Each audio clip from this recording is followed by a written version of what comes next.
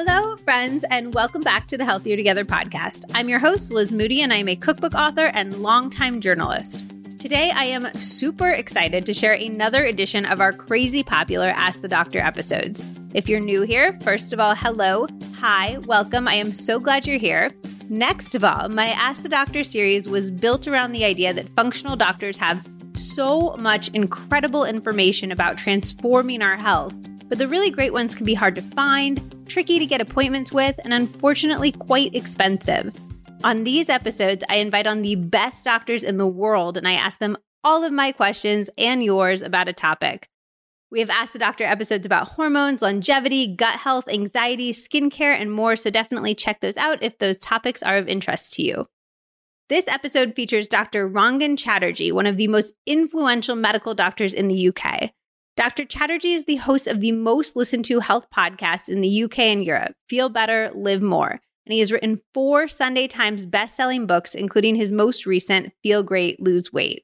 He hosts his own wellness show on BBC Radio, regularly appears on BBC News and Television, and his TED Talk, How to Make Disease Disappear, has been viewed over 3 million times. He is the perfect person to talk to about our subject for this episode, diet and weight loss myths. There is so much misinformation out there about weight loss, from detox teas to calorie counting, and I really wanted to create the most comprehensive episode ever on the science of weight.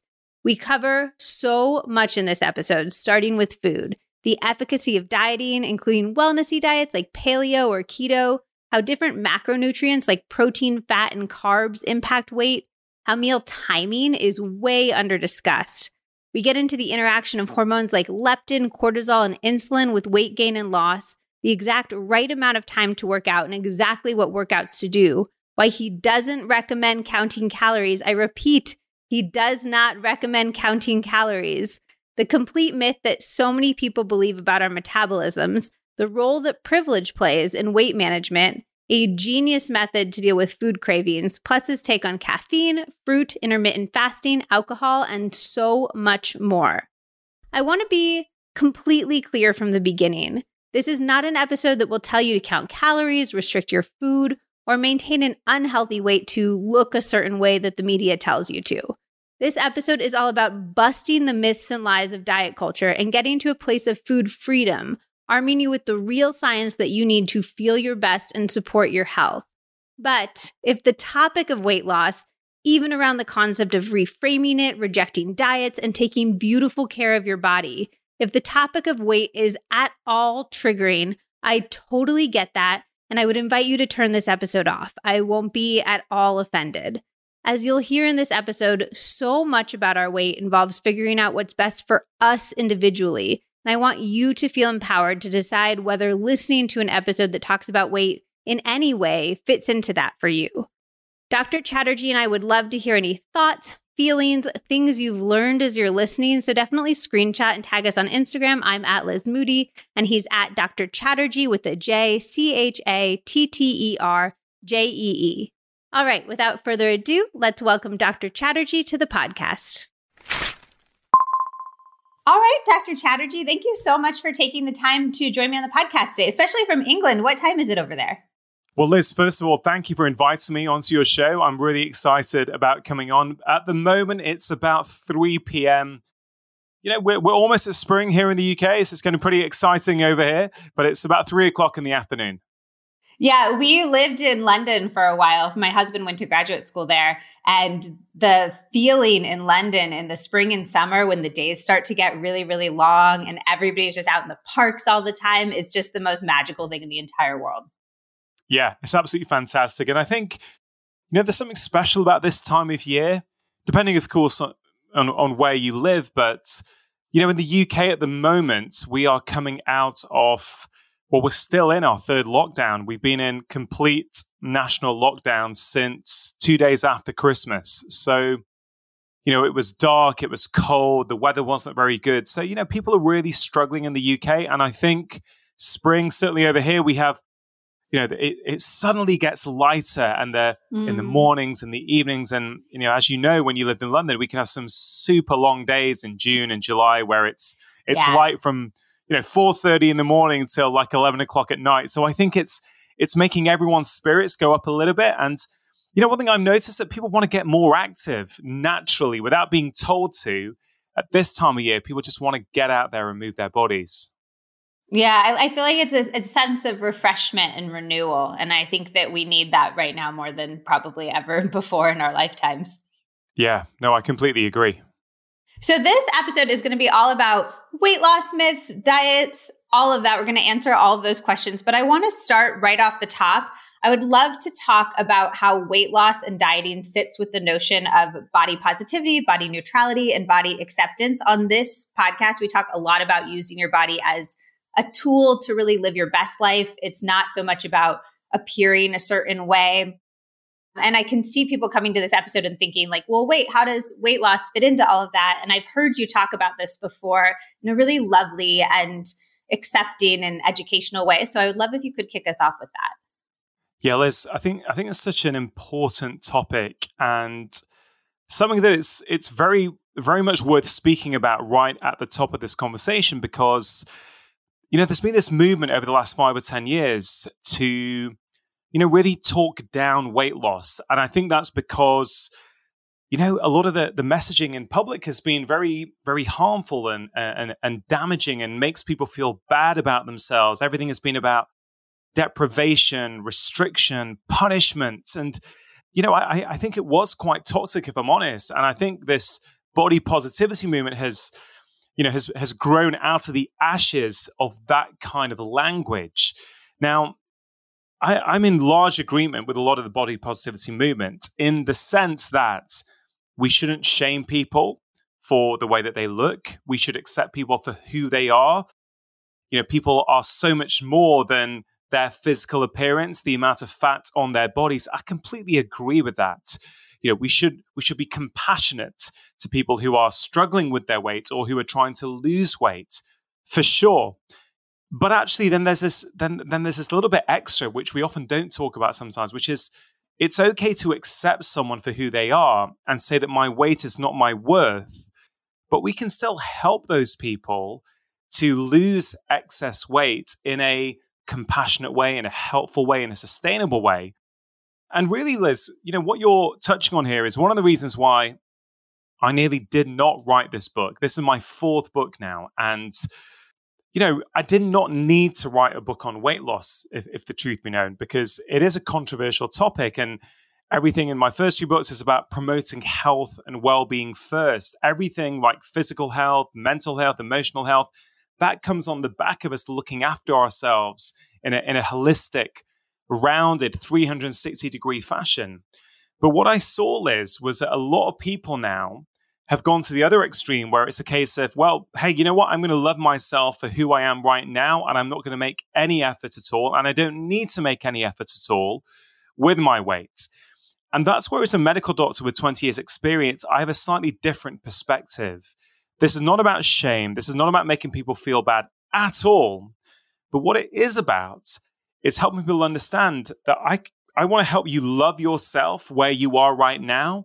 I want you to talk to yourself in a kind way in terms of where you are right now. But also, I can't pretend that carrying, excess amounts of weight, and of course it depends on how much you're carrying, doesn't have a health consequence. We've seen that over the past 12 months in terms of carrying excess weight, what that does to increasing our risk of getting sick from all kinds of other different conditions. We're seeing that all the time. And I really feel a responsibility as a medical doctor that it's okay to love you. It's okay for me to help you love yourself, but it's also okay for me to help you lose weight. And the truth is, so many people out there, they actually do want to lose a bit of excess weight. And I think it's reflective of the state of the world at the moment, which is everything gets polarized. It's either you can talk about weight loss or you have to talk about body positivity. And it's like, well, they're not mutually exclusive. We can actually talk about them both. And so that was really why I wrote this book, was because I felt, you know what, there are a lot of people out there. There's 2 reasons why I wrote it. One of them is to address this issue. The other issue is that it's become very unfashionable to talk about weight now, okay, in a way that it wasn't 10 years ago. It's not, certainly here in the UK, it's almost frowned upon. And I got a bit of, a few negative comments from my followers and people who've always supported my work when I announced that I had a book out called Feel Great, Lose Weight. And they made all kinds of judgments about what was in the book, said, I can't believe you've jumped on the diet bandwagon and you're releasing a diet book, even though it's none of those things. And it was really interesting. It's a very triggering topic.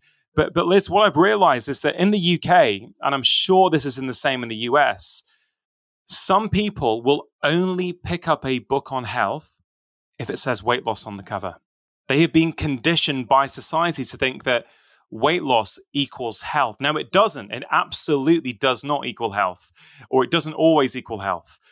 But the reason I wrote this book is to say, listen, it's called Feel Great, Lose Weight because I'm going to help you feel great now. I'm going to help you feel good about yourself straight away. I'm going to help teach you simple daily habits that don't take long, that are going to help you boost your self-esteem, how you feel about yourself, your energy, your mood. And you know what? Any weight loss is going to come along as a side effect of feeling great in yourself. And so that's kind of really my overarching overview. Does that sort of answer your question, Liz? Yeah, it totally does. So basically, in a nutshell, tell me if I get this right. One way of loving yourself is to acknowledge when perhaps your excess weight is hindering you living your best life. And then two, this is your sneaky way of getting some people on the health bandwagon.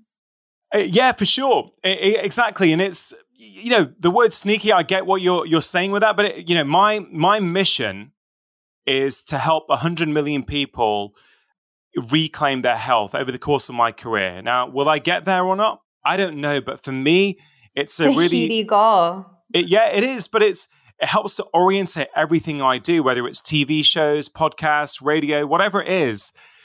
It helps me think, okay, if I'm going to, accept this opportunity, for example, has it got the potential to impact the health of lots of people rather than just one or two? Not that, helping one or two people is not worthwhile as well. That's what I like to think I do in my clinic, one-on-one with patients. But why it's such a helpful goal for me is because then it helps me with a book like this go, well, Rangan, if you are going to reach 100 million people, you have to be able to reach out to those people who are not accessing your first 3 books or the messaging you're trying to give out on your channels. Yeah. They want to pick up in every January or every April or every September. They want to pick up a book that actually they feel is going to help them lose weight. So I thought the only way I can reach those people is to give them not what they think they're getting, give them what they want to get on the cover, and literally from paragraph 1, help them understand, hey, you know what? I get you want to do that. I'm going to help you do that. But I'm going to help you do that in potentially a different way from what you've experienced before. So, it's certainly proved a huge hit in the UK in the last 3 months since it's been out. And, I'm really excited for it to come out in America for sure. Well, and I think the approach in it, to your point, is so different than a typical diet book. It's really about how can we revamp every part of your life to make you feel your best. And so I think you really succeeded in what you were setting out to do. So given all of that, and given kind of how messed up our body signals are from years of this negative outside influence and being bombarded by media messages, how do we know what weight our body actually wants to be at? Like, how do we know if we should be losing weight or if we're trying to be 15 pounds less than our body wants to be because we see that in magazines and in movies? Yeah, Liz, it's a great question. And you know what? The truth is it can be a bit challenging because all the metrics we have to determine this, they can, well, certainly the general metrics like BMI, for example, body mass index, they can be very helpful on a population level to look at a country and go, okay, what is the weight spread here in this country? But on an individual level, they can be helpful, but a lot of the time they can be a little bit misleading for people, and people get quite upset when doctors or people online post about BMI. And I would agree it is an imperfect measurement.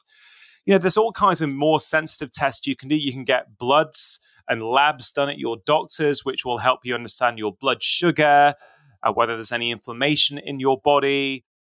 what is your lipid profile, all kinds of things can be used to build up a picture of in what kind of state is your health. You can do sorts of measurements where you actually measure your visceral fat level, or you can actually get that assessed. And so, it depends what you have access to. But if we just zoom out for a minute, the approach I always take is the weight loss isn't the focus anyway. So I very much believe from, seeing tens of thousands of patients that I don't really focus on weight loss with my patients, even the ones who come in saying they want to lose weight. I spend time trying to connect with them, trying to understand what really matters to them. And then we focus there. We focus on small changes that are going to help making them feel good on a day-to-day basis. And what you often find there, Liz, is that actually, if they don't need to lose weight, they don't lose weight. But actually, if they are carrying excess weight and they start to eat more, let's say, real foods, they start to move more in harmony with their lifestyle and what they enjoy. They start to prioritize sleep, get on top of their stress levels. Actually, those who are carrying excess weight tend to start losing excess weight, and those who don't actually don't lose the weight. So the approach is not about, I don't really, be careful how I word this. I understand that there are many different ways to lose weight. And I never, ever would say this is the only way to do it, right? I say there's all kinds of different approaches that work for different people. I personally don't find counting calories and talking about a calorie deficit. I personally don't use that approach with my patients. Now, I recognize some people do. Some personal trainers do that and seem to get good success with their patients. But where I think I wouldn't say I differ, but I'm a GP, so I'm a general practitioner. So what we see in the UK as GPs is we see everything, right? So we see all kinds of different people coming in.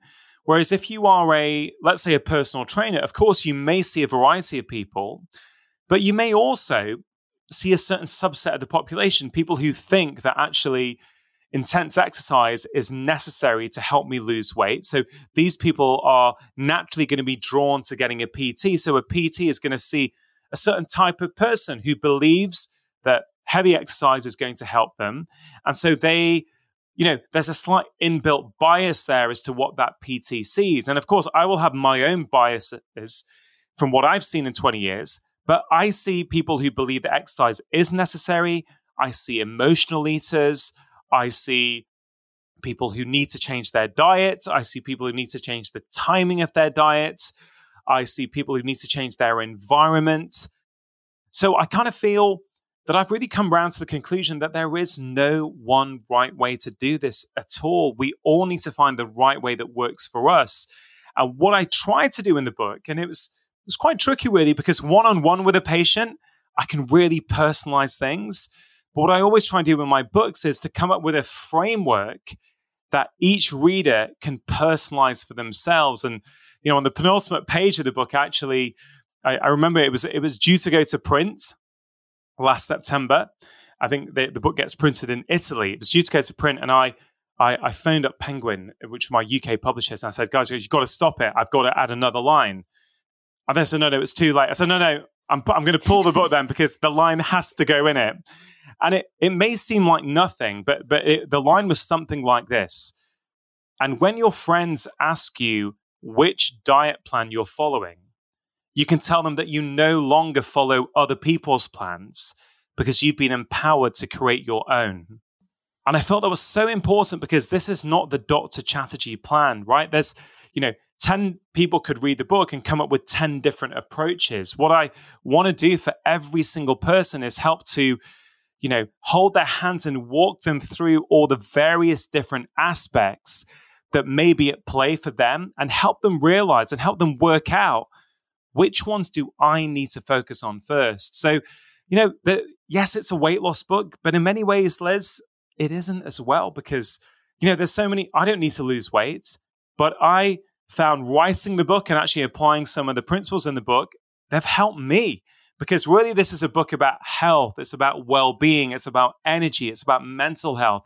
It's about helping us get to know our own behaviors better so that we can make better choices. And that's exactly why you're the doctor that I wanted to have on my Ask the Doctor Weight Loss Edition episode. I tend to agree completely with the idea that kind of if you treat your body well, you do all these healthy things, you'll achieve your body's best weight. The thing that messes with that for me is the idea of like a weight set point, which I think, and correct me if I'm wrong, is the idea that your body can kind of continuously move back towards your heaviest weight because your fat cells start behaving differently or something. Is that true? And can you explain it and kind of, if it is true, how we can overcome it?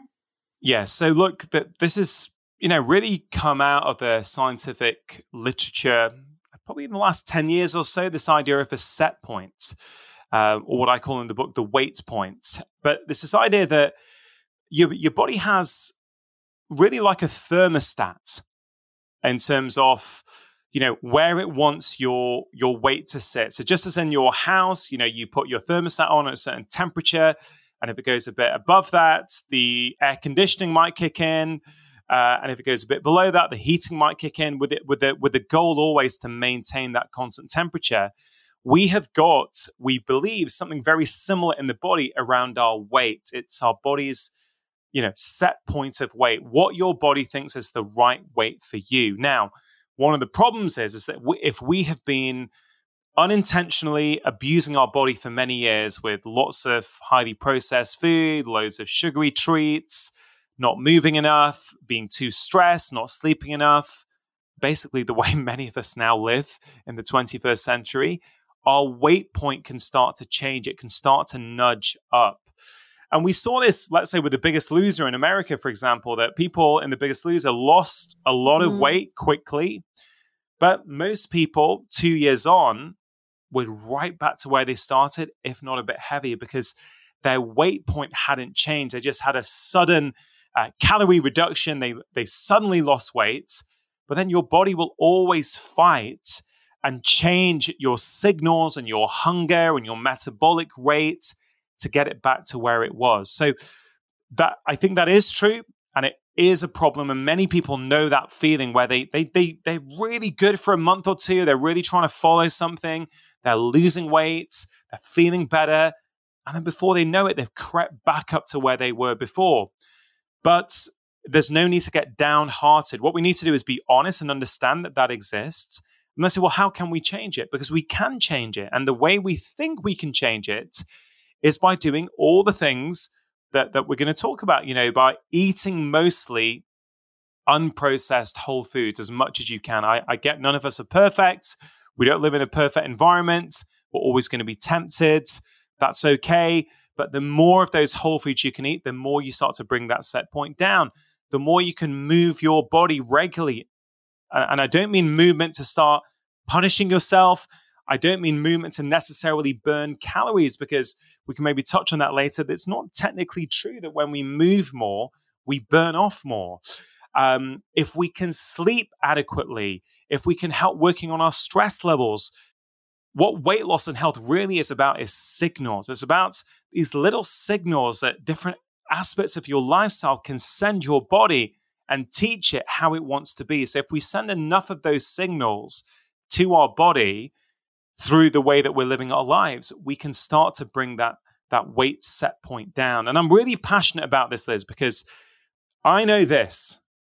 I know that for almost everybody, you can lose weight in a sustainable way, in a scientifically responsible way, but only once you find the right approach for you. Just because your best friend lost weight on a plant-based diet, or your sister lost weight on a low-carb diet, great. Maybe they found what worked for them. It does not mean that that's going to be the right approach for you. And I think that's the sort of one-dimensional thinking I'm really trying to challenge a little bit with, all the stuff I put out on social media, but also in the books, is to say you can bring that weight point down, but it may not be the same approach as your friend. Let's talk about diets for a second. You say in the book that like diets as we're sold, diet culture and the media don't work. Does that to you include things like the more wellnessy diets like veganism or keto or the paleo diet? Yeah. So let me clarify what I mean by that. So when I say diets don't work for most people most of the time, what I simply mean is this idea of like a 2 week or a 3 week diet to kickstart everything, and then that you follow that rigidly for the rest of your life. That is the way you eat. For most people, they can work for a period of time, but then if they don't change anything else, the weight tends to come back to where it was, if not making them heavier. This is one of the drives to actually writing this was, in the UK in January, that there's a big New Year, New You movement. I'm sure it's the same in America, where, you know, everyone goes on a diet in January. And I would see a lot of patients at my door in March, and they'd say, Dr. Chatterjee, you know what?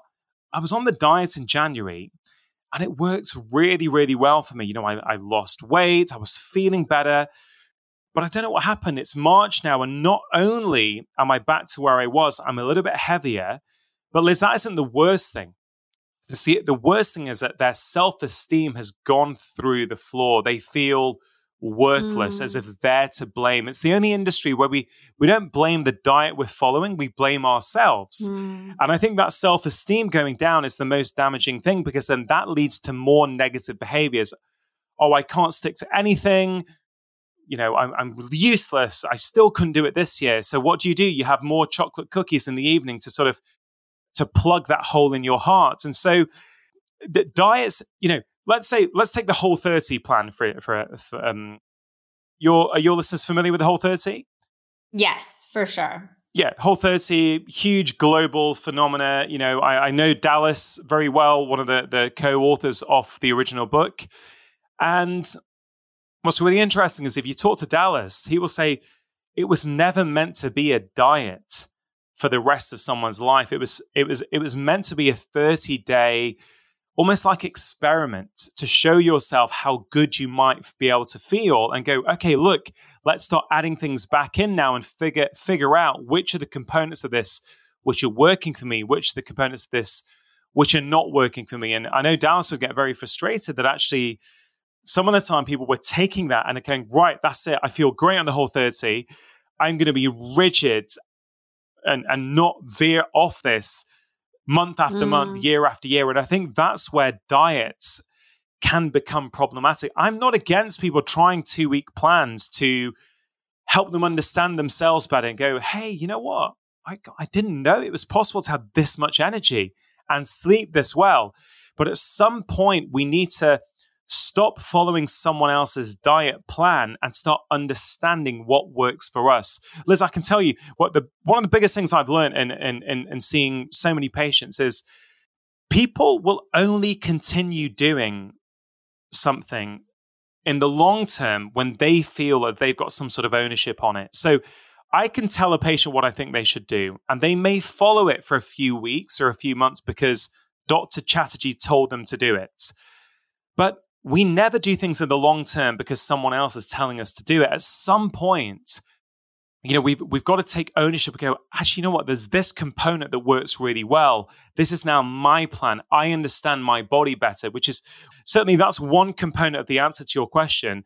The other component, Liz, is I'm not saying veganism or plant-based diets or eating like a paleo template for your diet can't be helpful. It absolutely can. But most diets tend to be about deprivation and restriction.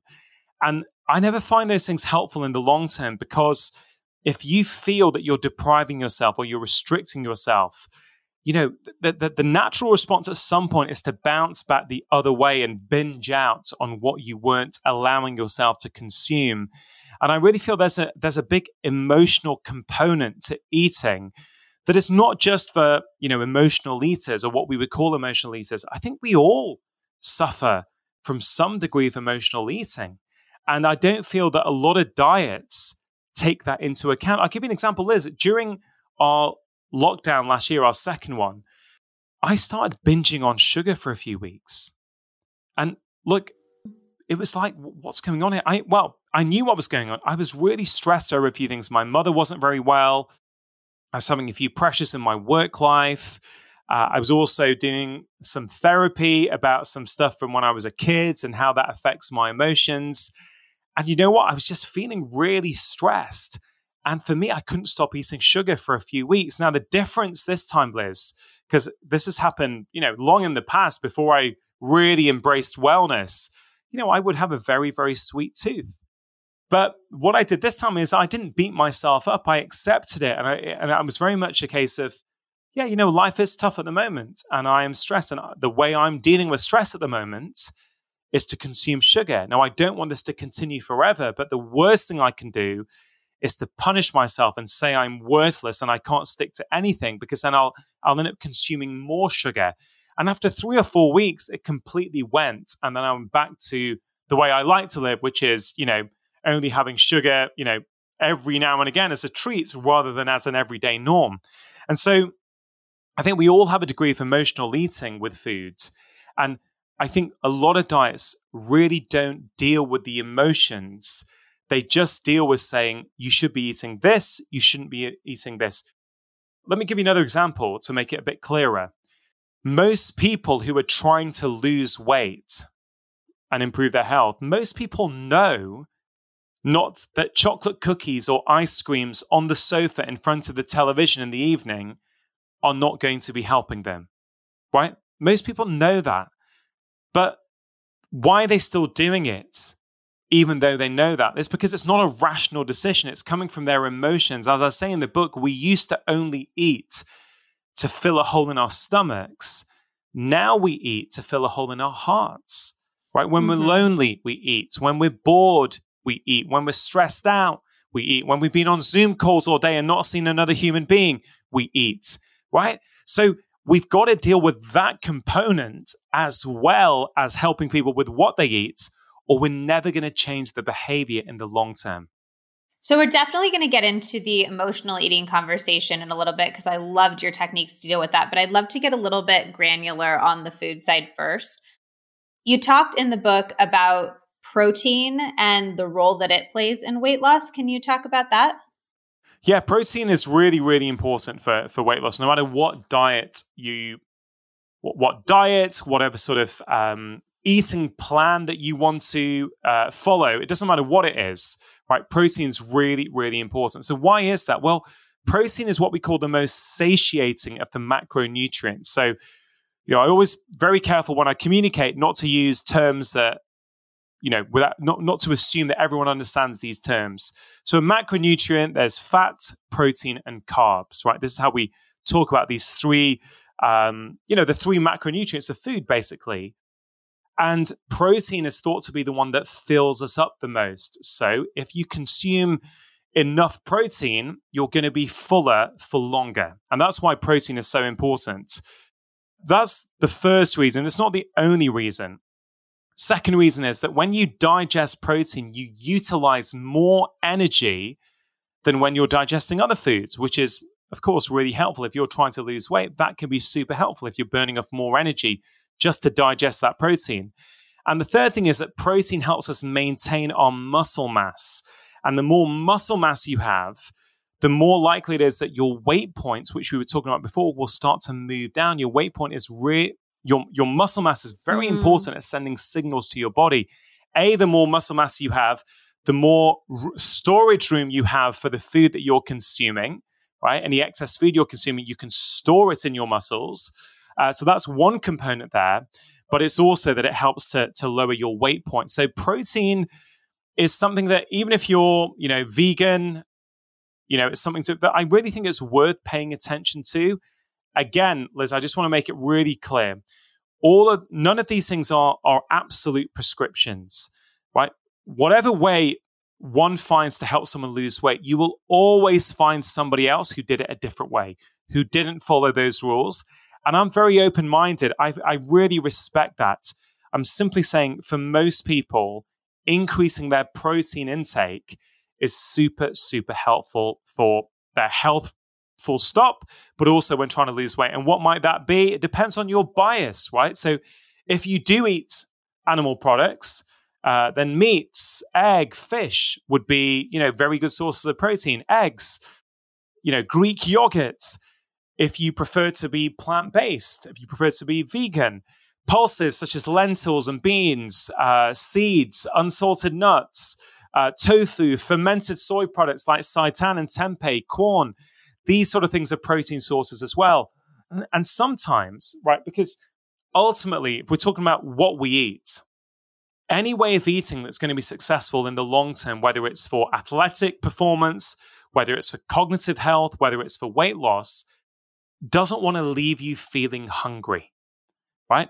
Any way of eating that leaves you feeling hungry all the time, it's only a matter of time before you crack. Hunger is a very powerful, ancient signal that it's very hard to ignore. And some people, when they're trying to lose weight, they restrict so much. They do two things I commonly see. They're not eating enough, or they're not eating enough protein. And it may sound counterintuitive because they might think, I'm trying to lose weight, so I need to eat less. But here's the problem. If you eat less at breakfast, if you eat less at lunch, by late afternoon, people are so hungry that they binge out on sweets, on chips, that like they compensate later in the day. And I find it's much better to eat a proper meal, maybe eat a bit more, eat more protein, eat more volume of whole foods. And you often find that you're less hungry later on. So overall, you end up eating less rather than when you try and restrict, you keep going back for more later. Yeah, you had that case study in the book of the patient you had him start eating his dinner for breakfast and it changed his entire health. And I thought that was fascinating. Yeah, I mean, this is one of my tips that some people find very helpful. Eat your dinner for breakfast. A lot of people start their day with sugary breakfast cereals. And this patient in particular got quite a few like this.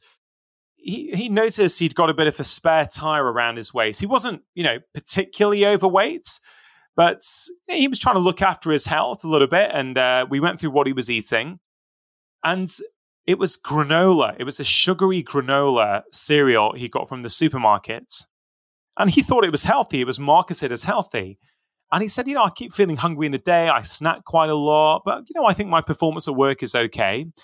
Anyway, he was vegetarian, this patient. And, for ethical reasons, he preferred to eat vegetarian food. And as a doctor, I always want to be respectful for my patient's desires and preferences. I said, okay, fine. And he said, well, what else can I have for breakfast? I said, well, there's all kinds of options. I said, what do you have for dinner? He said, well, sometimes I really like either wild salmon and roast vegetables or goat's cheese and roast vegetables. I said, okay, well, what about if you made some extra in the evening and you have that in the morning? And he said, what, for breakfast? I said, yeah, would you try it? He goes, well, okay, if you think it might help. So this is what he did. He'd make more roasted vegetables in the oven the night before. He'd keep them in the fridge. He'd get up. He'd warm up the vegetables and he'd chop some goat's cheese on it. And he'd have a big plate of goat's cheese and oven-baked vegetables. And the first day that happened, he ate breakfast at about 8 a.m. and he would normally snack all morning. He said, I didn't even feel hungry till about 2 p.m. in the afternoon. He didn't even feel hungry. He was just totally full. He said his energy was better. His focus was better. His work performance was better.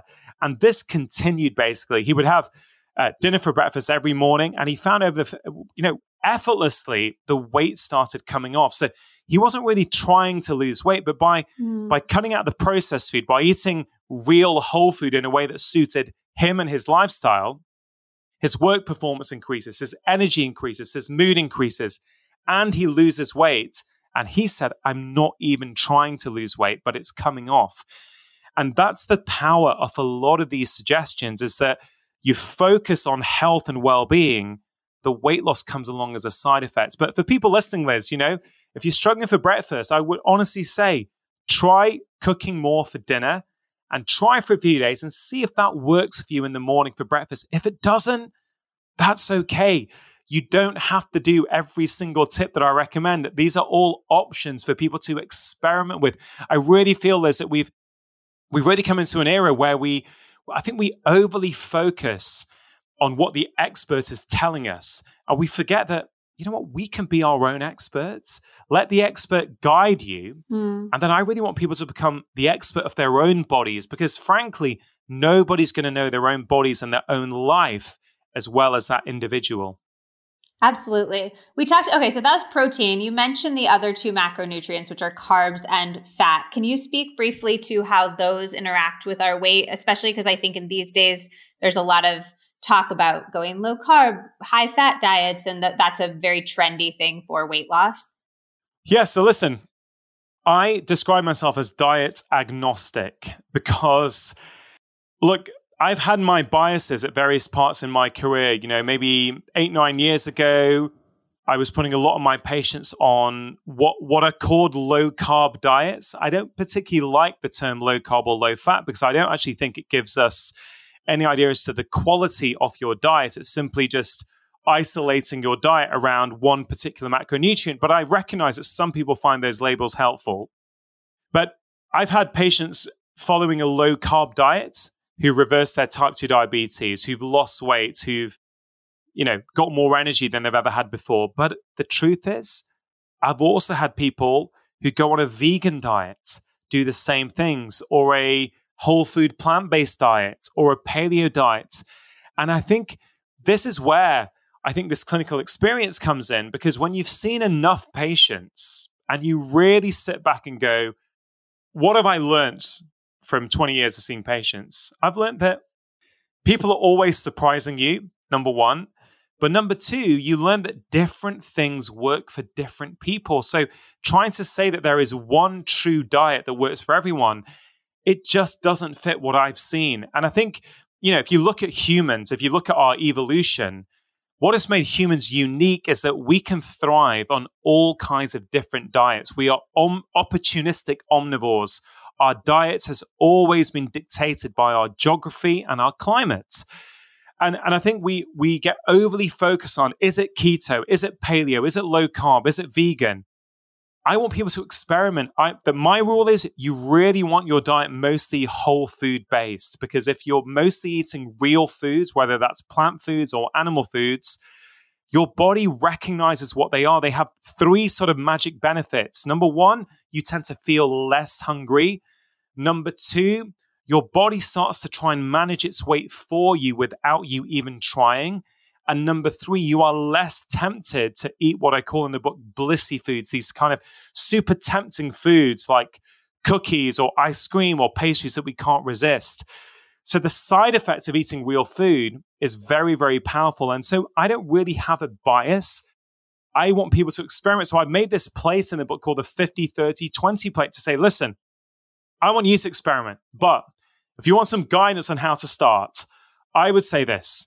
Make 50% of your plate non-starchy vegetables like broccoli, cauliflower, greens, cabbage, spinach, mushrooms, Brussels sprouts, asparagus, right? 50% of your plate. 30% of your plate, make it with protein, such as, depending on your preferences, it could be lean meat, it could be fish, it could be eggs, or it could be tofu, lentils, tempeh, beans. And the other 20% either have whole food carbs, or you can have natural sources of fat like, nuts, seeds, avocados, things like that. Use that as a template. Again, I'm not saying people have to follow this. I'd much rather people figure out what works for them. But if it's a pretty good starting point, and then if you're still feeling hungry or it's not working for you, you're not losing enough weight, you can start to play around with, increasing the protein and lowering the carbs. I've seen work really well. That is more of that traditional, low carb approach, which can work super well for some people.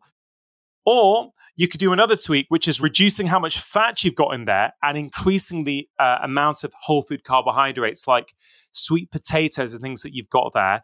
That's more what you might see with a whole food, plant-based, vegan type approach.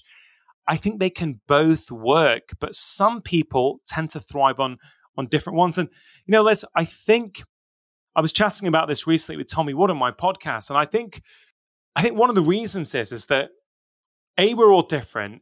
B, we've all got different ancestral histories. C, people have moved all over the world these days. So let's say someone like myself, right? my mum and dad were born and brought up in India.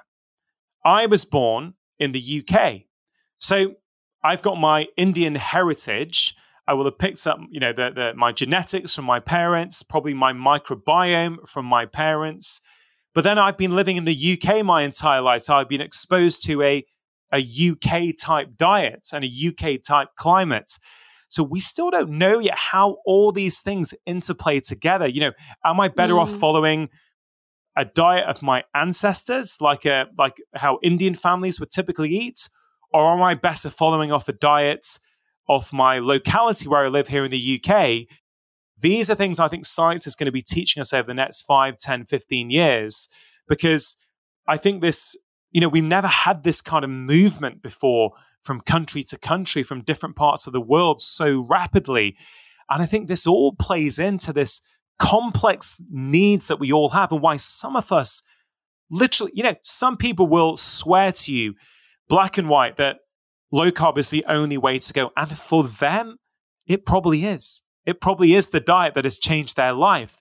But someone also different will tell you, when I went whole food vegan, my entire life changed. I had more energy. My skin was better. So what do you do with that? Do we fight over who's right? Or do we take a bit more of a nuanced perspective and go, oh, well, they're both working in different ways for different people? You mentioned microbiome. What role do you think your microbiome plays in your weight? And should we be taking probiotics or prebiotics or focusing on that in terms of managing our weight? Yeah, I think our microbiome plays a huge role. I think there's more and more data coming out, certainly every month, supporting the relationship between a well-functioning, diverse microbiome and a healthy weight. Now, the problem we've been having is trying to figure out which way the association goes. Is it the poor microbiome that is leading to carrying excess weight, or is it the carrying excess weight that's leading to a poor microbiome? And I don't think we're completely clear on that yet. There have been some interesting trials where people take probiotics or they go on a diet full of diversity to try and improve the health of their microbiome. And for people who are not familiar, the microbiome is simply the name we give to this collection of bugs and microorganisms that live inside us, along with their genetic material. It's just a scientific term, but basically we're talking about the trillions of gut bugs that live inside us. I have used probiotics with patients before, and I found it to be helpful. I don't think it's necessary in every single case. I think also that if you are having a whole food-based diet full of lots of fiber, lots of different colors, then, these are the prebiotics that actually feed your microbiome in the first place. So I do think that's incredibly helpful for the majority of people who are trying to lose weight. Again, there's a caveat here. I'm sure you, Liz, and your listeners are probably aware that there's a big movement, a growing movement, the carnivore movement, in terms of just eating meat or a meat predominant diet. Are you familiar with that? I am a little bit. Yeah, it's something that certainly the people I follow on Twitter and Instagram, it seems to come up quite a lot. And some people are reporting incredible results from doing this. Now, it's very controversial for some people. As I've said to you before, I'm very open-minded. I always respect people's individual experiences. And my feeling is that why that diet seems to work, I think, so well is that it acts as a form of elimination diet. So if you do have problems with your microbiome, it tends to be the carbs in our diet that feed that will feed your microbiome. And so if you've got a disrupted or an unbalanced microbiome and you keep feeding it loads of carbs, particularly processed carbs, you can get gut symptoms, you can not feel so good, you can get bloating, constipation, all kinds of issues. And if you cut them out completely and just eat meat all the time, for example, I have seen some people feel like a different person. They've got more energy, their joint pains, their autoimmune symptoms tend to go down. And again, I don't think, or certainly I'm not familiar with long-term data on this. So it's not something I personally use with patients, although I do know some patients who've come in to see me And they're doing very, very well on that type of eating, which again simply supports what I'm trying to say, which is different approaches work for different people. But I think the microbiome is hugely at play there. And the other thing, Liz, is what we have seen is if your listeners are familiar with FMT, fecal microbiota transplantation, it's basically when you get an implant of a microbiome from someone else, from their stool, and you implant it into someone else's guts. Sounds a bit gross, but it is happening. And actually, some people are reporting that I've seen some case studies where someone who is not overweight, they get the microbiome implanted from somebody who is overweight. Within about 6 weeks, they've suddenly started to become overweight as well. So I think we are getting really supportive data that our microbiome is instrumental. But again, I don't want people to stress out about it. I think that the rules of a diverse diet, lots of different colors, unprocessed food, those things, frankly, are going to help support your microbiome. But if you want to take a good quality probiotic as well, I don't think it's going to do any harm. I get asked constantly about my favorite protein powders because, quite frankly, it can be really hard to find ones that have great ingredients and actually taste good. Using protein ingredient smoothies is key. Protein is the most satiating macronutrient, so making sure there's a good amount of protein in your smoothies is the best way to avoid that mid-morning crash and make sure that you're full and happy through lunchtime. I've tried pretty much every protein powder on the market, and there are only a few that I like enough to keep stocked in my kitchen to use in all of my green smoothies. And I am so excited to introduce you to one of them today. Meet Nuzest Clean Lean Protein. These protein powders have some of the best ingredient lists that I have ever seen, with no allergens, gums, or emulsifiers. It's a pea protein base, but they use this crazy patented chemical-free technique to make the protein highly digestible. It's actually got a 98% digestibility rating, which is way higher than most protein powders on the market. That means that all of the protein on the label is actually being absorbed and assimilated by your body, which is not always the case. That same process ensures that the texture is super smooth too, so it's not gritty and gross like so many protein powders. It's regularly tested for gluten, soy, dairy, heavy metals, and pesticides, so you can rest assured that you're getting just protein and nothing that can be at all harmful. My two favorite flavors are from their digestive support line. They have a probiotic vanilla and a probiotic cacao. The vanilla gets its flavor from organic vanilla beans and is lightly sweetened with just a touch of organic coconut sugar. There's no stevia or artificial sweeteners in any of the Nuzest proteins. The cacao has just organic coconut sugar and cacao powder, and they both have probiotics and L-glutamine, which is one of my favorite gut health supplements. Basically, if you're looking for a protein that has everything you want and nothing that you don't, Nuzest will be your new go-to. They'll taste amazing in all of my smoothie recipes, I promise. And of course, I've got a code for you. Healthier Together will get you 20% off your first purchase over on nuzest.com/healthiertogether. Nuzest is spelled NUZEST.com/healthiertogether, like the name of this podcast.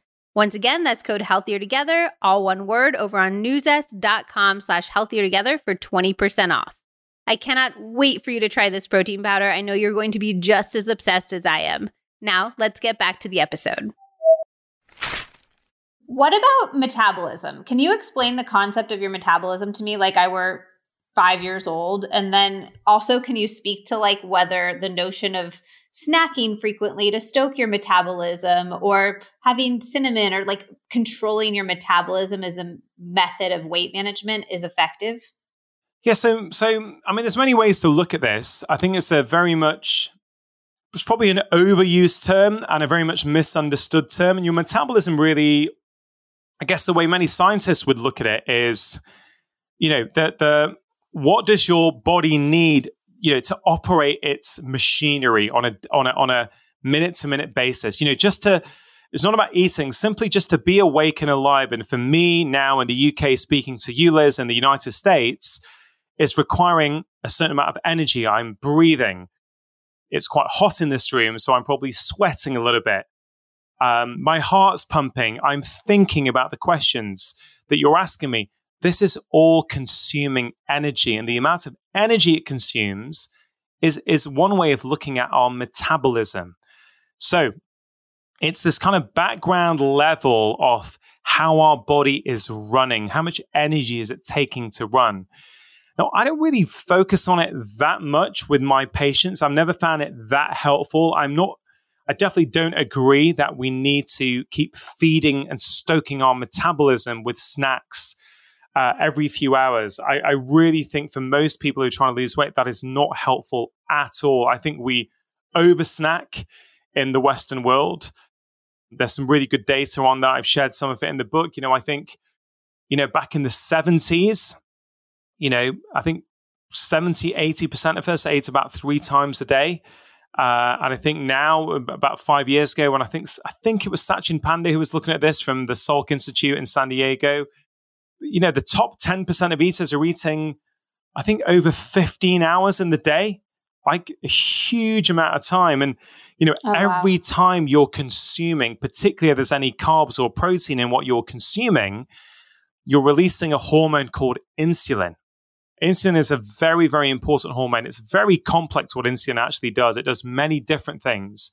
But the key thing for weight loss is this.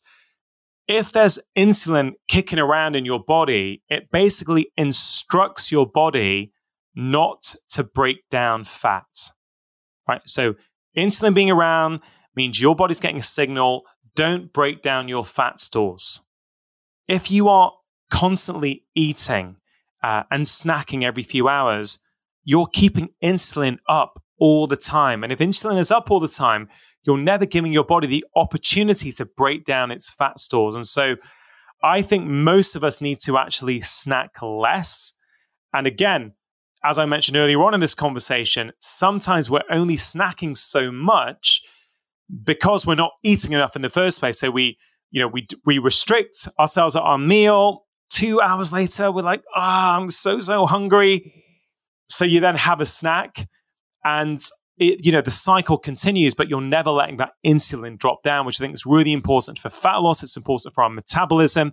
The other thing I think is worth mentioning with respect to metabolism is this whole idea of, calories in or energy in versus energy out.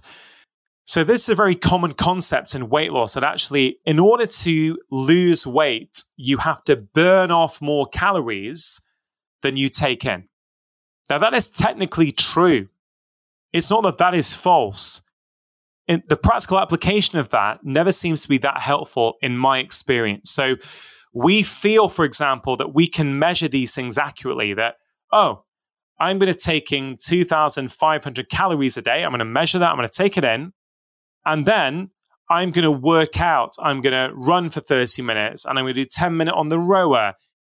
It's just not that simple. Our body is complex. It's always adapting. So I'll give an example. A common myth when it comes to weight loss is that we have to work out more to lose weight. And it's well worth just exploring this for a second, Liz, because I think a lot of people get this wrong. So we feel that when we move more, let's say you go for a run and your watch or the treadmill says you have burnt off 300 calories. We think that 300 calories gets added on to what we were going to burn off anyway. So if our metabolism was going to burn off 1,500 calories, we now can add on 300 calories to that, which means we're burning off even more. Unfortunately, it's not always true because your body will compensate. So your body wants to keep your calorie output the same every day. It's tightly controlled. It's a bit like your weight point. Your body controls these things. So if your body wants you to burn off 1,500 calories a day, right, and you've just burnt off 300 extra running, it will sort of down-regulate other processes. So that 1,500 is only 1,200 in other places. So, you fidget less, you move around less. These are things that we call NEAT, non-exercise activated thermogenesis, these non-exercise movements that also play a big part in our metabolism and how much energy we're consuming. So the question then is, can you lose significant amounts of weight without moving at all, without exercising? Yes, you absolutely can. Do I recommend it? Absolutely not. And I'll tell you why not. Because it's so much more than metabolism. Weight loss is so much more than consciously controlling your calories in and then trying to expend them out in the gym. we are complex individuals. All kinds of things play a role. We mentioned emotions, right? So why I think exercise is so important is because it helps improve our self-esteem.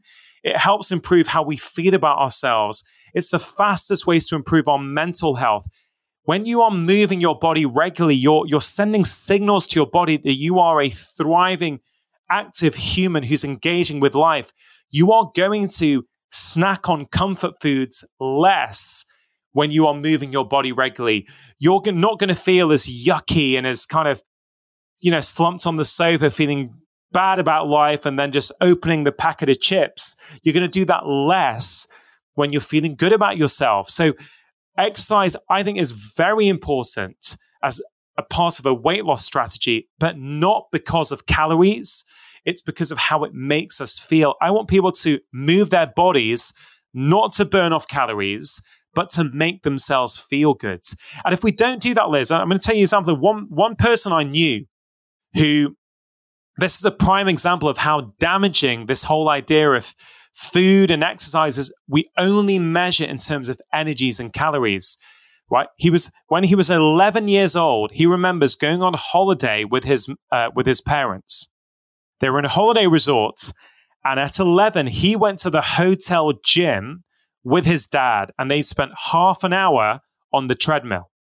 And at the end of the half an hour, his dad said to him, "Hey, son, you've just burnt off 300 calories. Well done. You've earned yourself a Mars bar."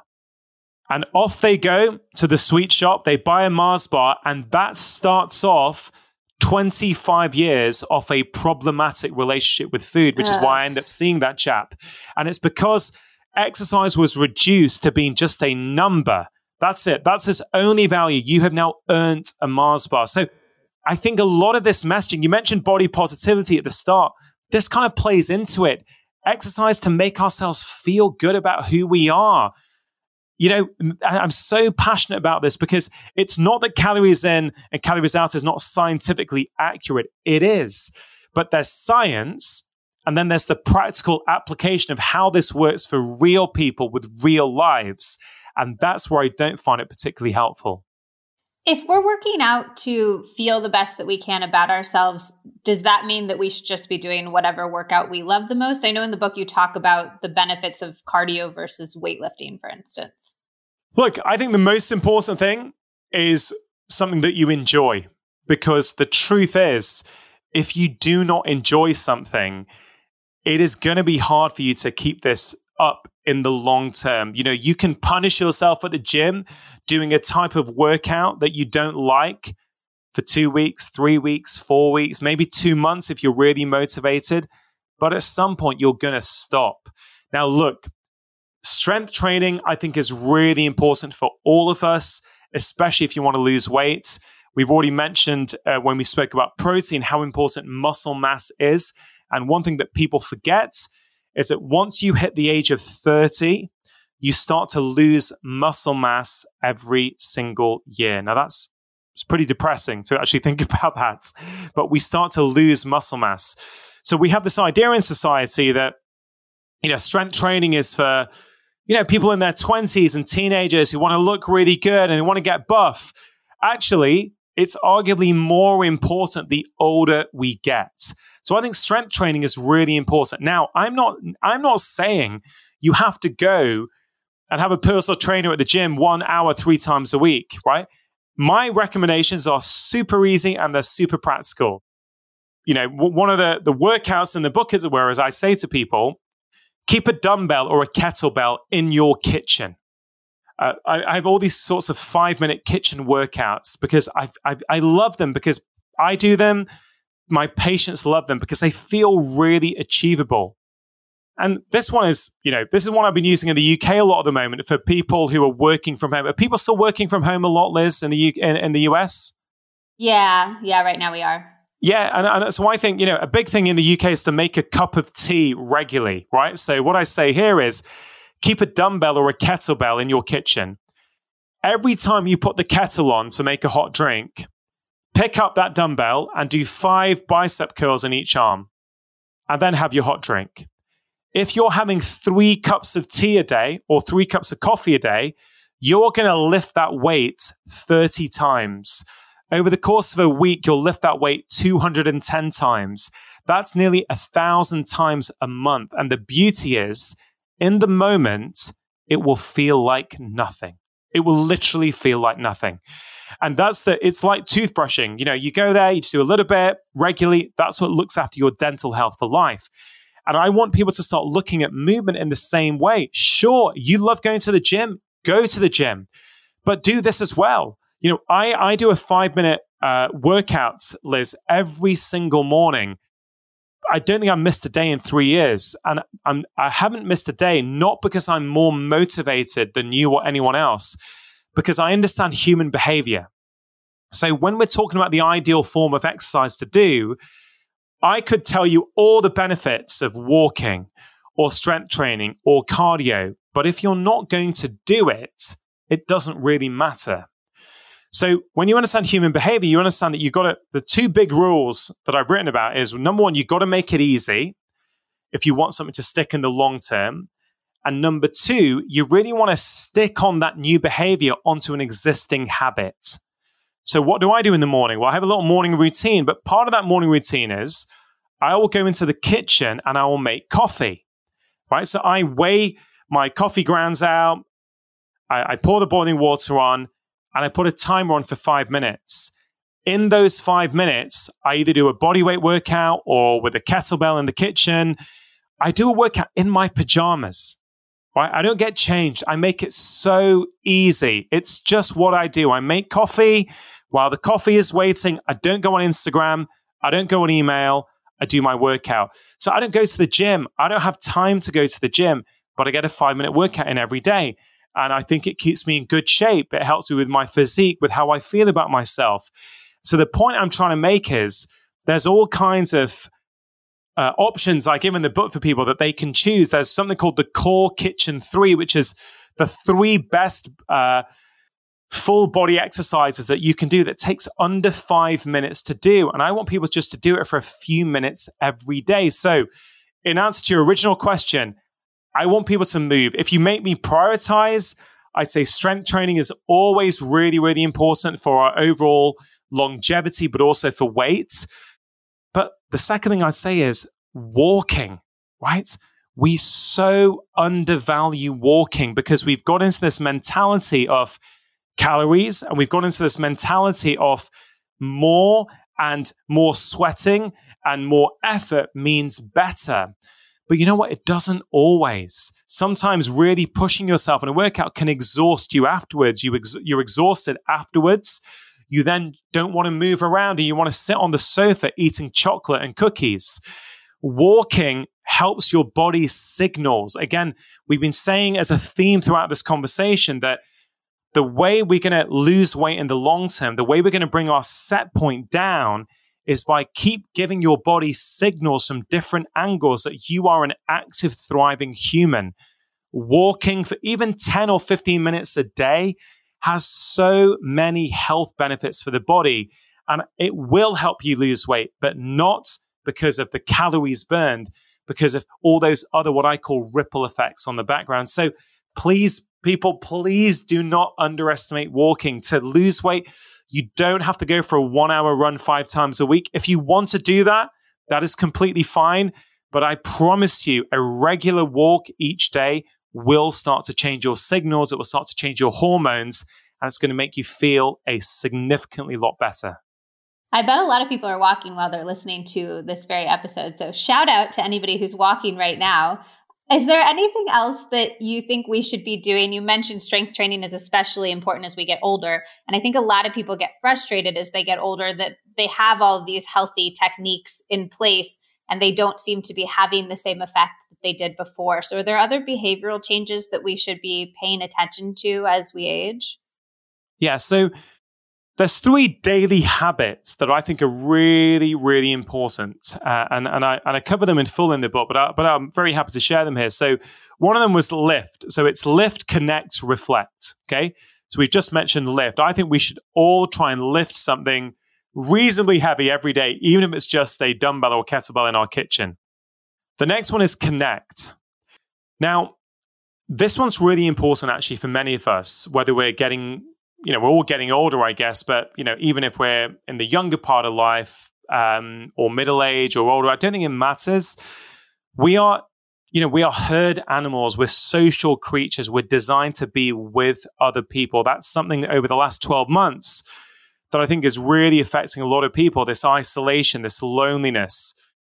And here's the truth, is that when we don't connect with other people, we feel that there's something missing. It's like we have this hole in our hearts, and we will seek to fill that hole with whatever we can, whether it's 2 to 3 hours of scrolling Instagram in the evening, whether it's, a bag of cookies, whether it's binge watching Netflix, whether it's gambling, whatever it is, we will seek to get that somewhere else. And with respect to weight loss and health, I often find that people are eating more than they wanted to because they're lonely. I've seen this all the time. They're lonely, so it's just something to do. And actually, sometimes that they're better off phoning a friend, or if you can, meeting up with a friend, because you feed yourself in another way. You fill up on friendship and connection, so you no longer need to fill up on sugar and pastries. So I think connection is something we should all try and do for at least 5 minutes a day. I always say for 5 minutes a day, connect with another human being. If you're lucky enough to live with somebody, put your phone and laptop down, sit with them attentively, pay attention. This is what I do with my wife. I call it the tea ritual. When the kids are in bed every evening, before we do anything else, we try to sit in the kitchen with a cup of mint tea, no phones, no laptops, and just ask each other how our day was. On the days that when we're doing this regularly, we're closer. There's more intimacy. When we think we're too busy for doing it, as we often do, the niggles start to creep back into the relationship. And it's amazing how 5 minutes of deep connection each day can save so many other downstream behaviors that we don't think about. So as a doctor, I'm always looking for how far upstream can I go? What's the root cause of this? What lever can I turn up here that automatically fixes 4 or 5 downstream consequences? So lift, connect. And the other one in relation to your question is reflect. I think all of us would really, really benefit from a daily reflection exercise where we ask ourselves 2 questions every evening. What went well today? And what can I change going forward tomorrow? And Liz, I can tell you this is so powerful, right? It sounds, this is the kind of stuff that a lot of health plans are too busy for. It's like, no, you got to eat from this group. You got to cut out from this group. You need to work out this many hours a week. You need to do this much strength, this much cardio. Okay, I get it. I'm not against that. But that's very much a sort of prescriptive approach to what we should be doing. But there's also a behavioral approach. There's also this other aspect of thinking about our health. So this exercise might look like this. Okay, so what went well today? Oh, you know what? Today was really tough. Like there was a lot of pressures at work. I didn't get a lunch break. I was exhausted, but I still found 25 minutes at the end of the day to cook my family a healthy, nourishing meal. I'm proud of myself. Okay, that's what went well today. Question 2, what didn't go so well today that we can change for tomorrow might be, you know what? I just couldn't stop snacking today. I was hungry every 2 hours. I was just tired. I was craving sugar. I'm sure this was because I stayed up till midnight watching Netflix and I only got 5.5 hours sleep. Tomorrow or tonight, I'm not going to stay up till midnight watching Netflix. I'm going to go to bed at 10:30 because I know I'll automatically eat less tomorrow. And these are just 2 random examples. But this is, like I often think, the missing component to a lot of health plans. If we do that every day, if you do that every day, Liz, if I do that every day, I start to understand myself better. I start to go, oh, you know what? I went for a 1-hour walk today at lunchtime, and my mood was fantastic for the rest of the day, and I didn't want to eat sugar. Or, oh man, you know what? I've not spoken to anyone today. I've just been on Zoom calls all day. No wonder I wanted ice cream in the evening. And you start to see the pattern. So it's like I said at the start, it's no longer someone else's plan. You're becoming your own expert. You're starting to understand, oh, this is why I behave the way that I do. So I hope this answered your question. I was really trying to broaden out how to say each day, lift, connect, and reflect. I think it's super simple to do, but very, very effective. I love that. Okay, so we talked about insulin and its impact on your weight. Can we talk? I think there's two other hormones that I think of when I think of weight, which are leptin and cortisol. So can we talk about, let's do leptin first. Can you talk about how leptin impacts our weight and our hunger signals? Okay, so, leptin is a hormone. Hormones are sort of messengers that send signals around our body, and hormones really control all kinds of things.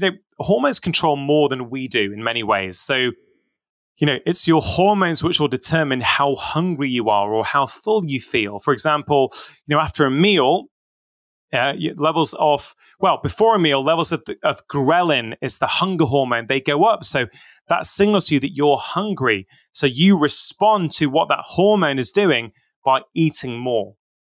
One of the most important hormones in the body, especially for weight loss, is leptin, right? So leptin is what we call a satiety hormone, right? So leptin helps you to feel full, but not immediately in the moment.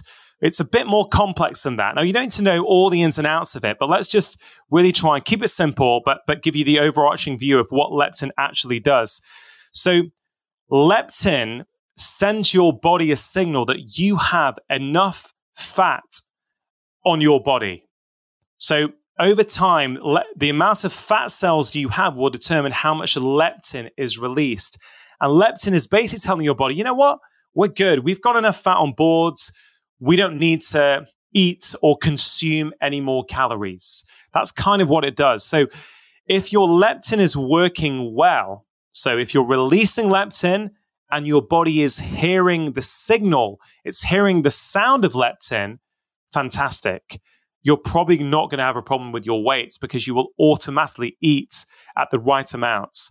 The problem is, in the modern world, for a variety of reasons, including too much highly processed foods, not enough movement, too much stress, not enough sleep, the classic things that many of us are struggling with, we get something called leptin resistance. So our body still releases leptin, but our cells no longer hear the sound of leptin. And so the leptin signal is not working as well as you would want it to work. So, why does that happen? As I said, there's many reasons. One of the reasons is that these large amounts of processed foods can play havoc with this. And that's because, firstly, these foods contain a combination of highly refined carbohydrates and oils that can cause the body to flip itself into a special survival mode that we call inflammation. And when we're in this mode that we call inflammation, the body can't hear the leptin signal because it's focusing on other priorities instead. In addition to that, the refined oils that you get in a lot of these processed foods interfere with the body's crucial ability to switch off any inflammation. So it's really problematic from that perspective. The other reason it's problematic is that these highly processed foods contain a lot of refined carbs. And then with high levels of refined carbs, you release unusually large amounts of a hormone called insulin, which you mentioned before, compared to when we're eating whole foods. And insulin helps us to direct where the energy in our food goes, where it gets stored. But if we're having large and persistent increases in insulin from regularly eating and regularly snacking on highly processed foods, that insulin travels to the brain and it interferes with the signal from leptin.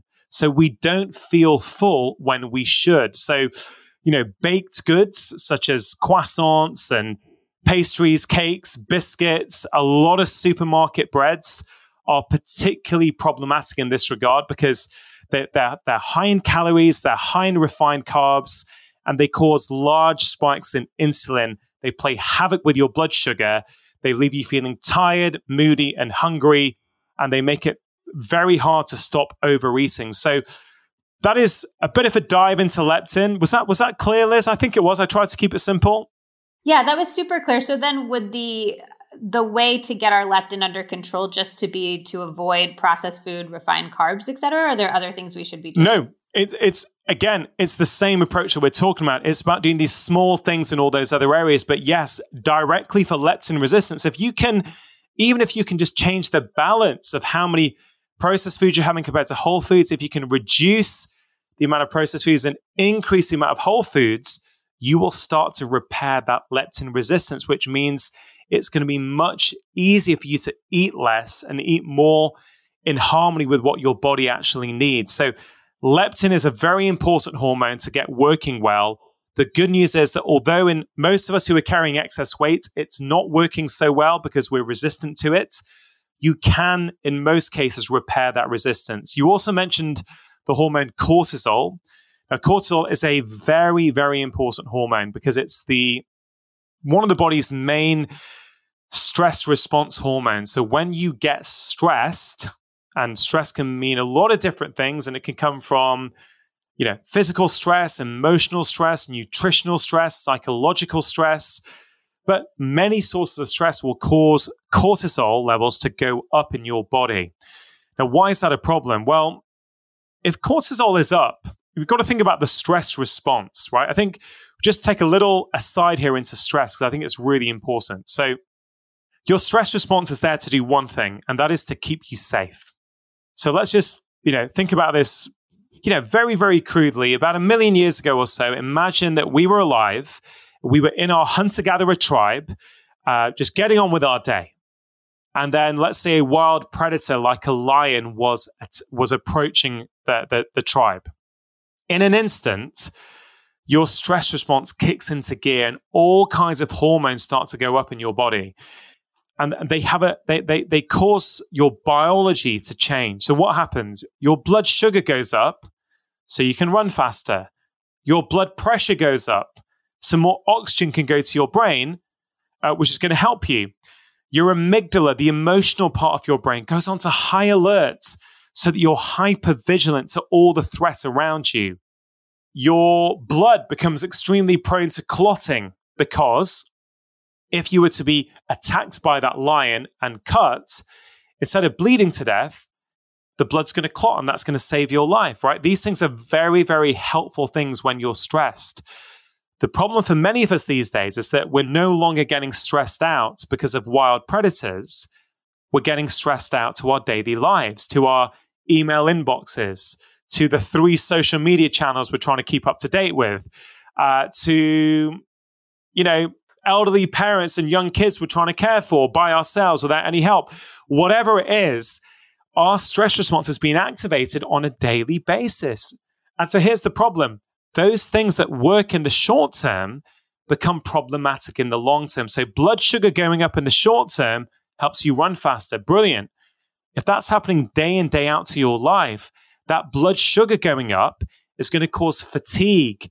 It's going to cause weight gain around your stomach. It's ultimately going to lead to type 2 diabetes just from being stressed. This is something people don't think about with type 2 diabetes and blood sugar. They're always talking about food. Stress, one of the first things that will happen in response to stress, your blood sugar goes up, right? We don't think about that. We don't think about it enough. So, and all those things, blood pressure is okay for it going up for half an hour. You're doing a spinning class at the gym, your blood pressure will go up. That's a good thing. But afterwards, it will come down and it will be much better afterwards.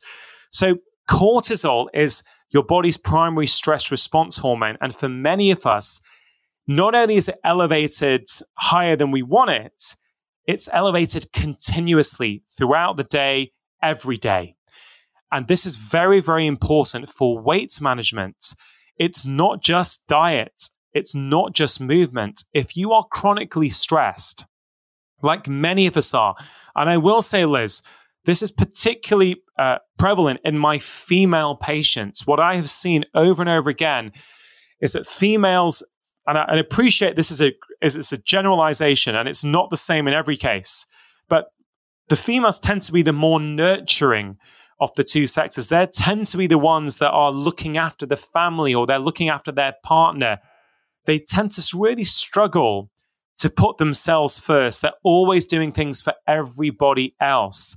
And often with my female patients, they change their diet. They're moving regularly. They're sleeping well. I cannot get them to lose weight until I address their stress levels. It's only when they often come back to me and say, Dr. Chatterjee, you've given me permission to relax. And it's funny because I never think as a doctor, it's my job to give anyone permission to do anything. But actually, I've realized in the 21st century, many of us now, we need permission from someone else to say, you know what, it's okay just to stop and do something for me for 10 or 15 minutes. And that can be so powerful for people trying to lose weight, particularly women. So if your cortisol is up all the time, your body thinks it's under attack. And if it thinks it's under attack, it's going to hold on to weight because it thinks there could be a problem coming up. I'm going to hold on to weight. I'm not going to let go of this because I think I'm going to need this. And this is at play for many different people. I don't think we talk about it enough. We don't think about it enough, and we don't act on it enough. And let me tell you, Liz, let's just think about these last 12 months, right? Where we've had a lot of stress in the world because of the restrictions that have been placed on movements, the restrictions in terms of the way we live. No matter where you are in the world, there's probably been some change in terms of the way you've had to live. Many people over these lockdowns have had their weights go up. The media have got all kinds of terms. What do they say? The Corona Stone, the Quarantine 15, all kinds of things, right? Which I don't think are that helpful. But let's think about what's going on here. The research suggests that about 45% of us eat more in response to stress. 35% of us eat less. So let's just take a step back and think about this. What we're effectively saying is about half of us, in response to stress, we eat more. We've just gone through some of the most stressful times in living memory for many of us in terms of the way we're having to live. Fear, anxiety, financial worry, job worry, health worry. 50% of us deal with that stress by eating more. So, of course, some of us are going to put on weight. Now, some of us are going to eat less, but nearly half of us are going to eat more. So if we're putting on weight because it's our way of managing stress, do we need a new diet book? Is that what we need? Or do we need better strategies at managing stress? This is the point about weight loss and looking at it in a holistic fashion. If stress is driving your weight loss, you don't need to keep trying to find the right diet for you. Maybe your diet is absolutely fine. Maybe you just need better help managing the stress in your life. I have such an exciting product to share with you today. One of my all-time favorite brands, Garden of Life, just launched apple cider vinegar gummies, and they are amazing. First of all, they taste so good. Zach and I have started storing ours on top of the fridge because otherwise we will munch on the entire bottle in a single day. But more importantly, they're great for you. Each gummy contains organic apple cider vinegar with 5% acetic acid, which is the part that's responsible for all of the health benefits. The apple cider vinegar that they use is fully unrefined and fermented, originating from the mother. There's also no gelatin, so all of the vegan members of my HT fam can enjoy them too. And they're certified organic and gluten-free and non-GMO project verified. I love the original ones and the probiotic version, which also has 2 billion CFU of probiotics. You can eat them pretty much anytime, but my favorite way to take them is about 30 minutes before meals, especially heavier ones like pasta. I found that it makes the biggest difference in my digestion. They're also super supportive for your immune system. And I know I already mentioned that they taste really good, but they taste really good. I'm almost nervous for you to try them. You are going to be hooked. You can find the gummies at health food stores near you, on Amazon, or by using the link in the show notes to visit gardenoflife.com. Grab a bottle or two and come back and tell me what you think. Now, let's get back to the episode. Can you speak to some of those stress management strategies? Because I think a lot of people are like, yeah, that's great. I would like to be less stressed, but there is a global pandemic. I do have a sick parent. I do have to go to work to make money to feed my family. And I do think there's also a lot of talk, and I don't know if this is relevant here, but about the role that privilege plays in our ability to maintain our weight. So I'd love to hear some stress management strategies that you would use in your life or that you recommend. And then also maybe speak to that privilege and things that we can do to address that.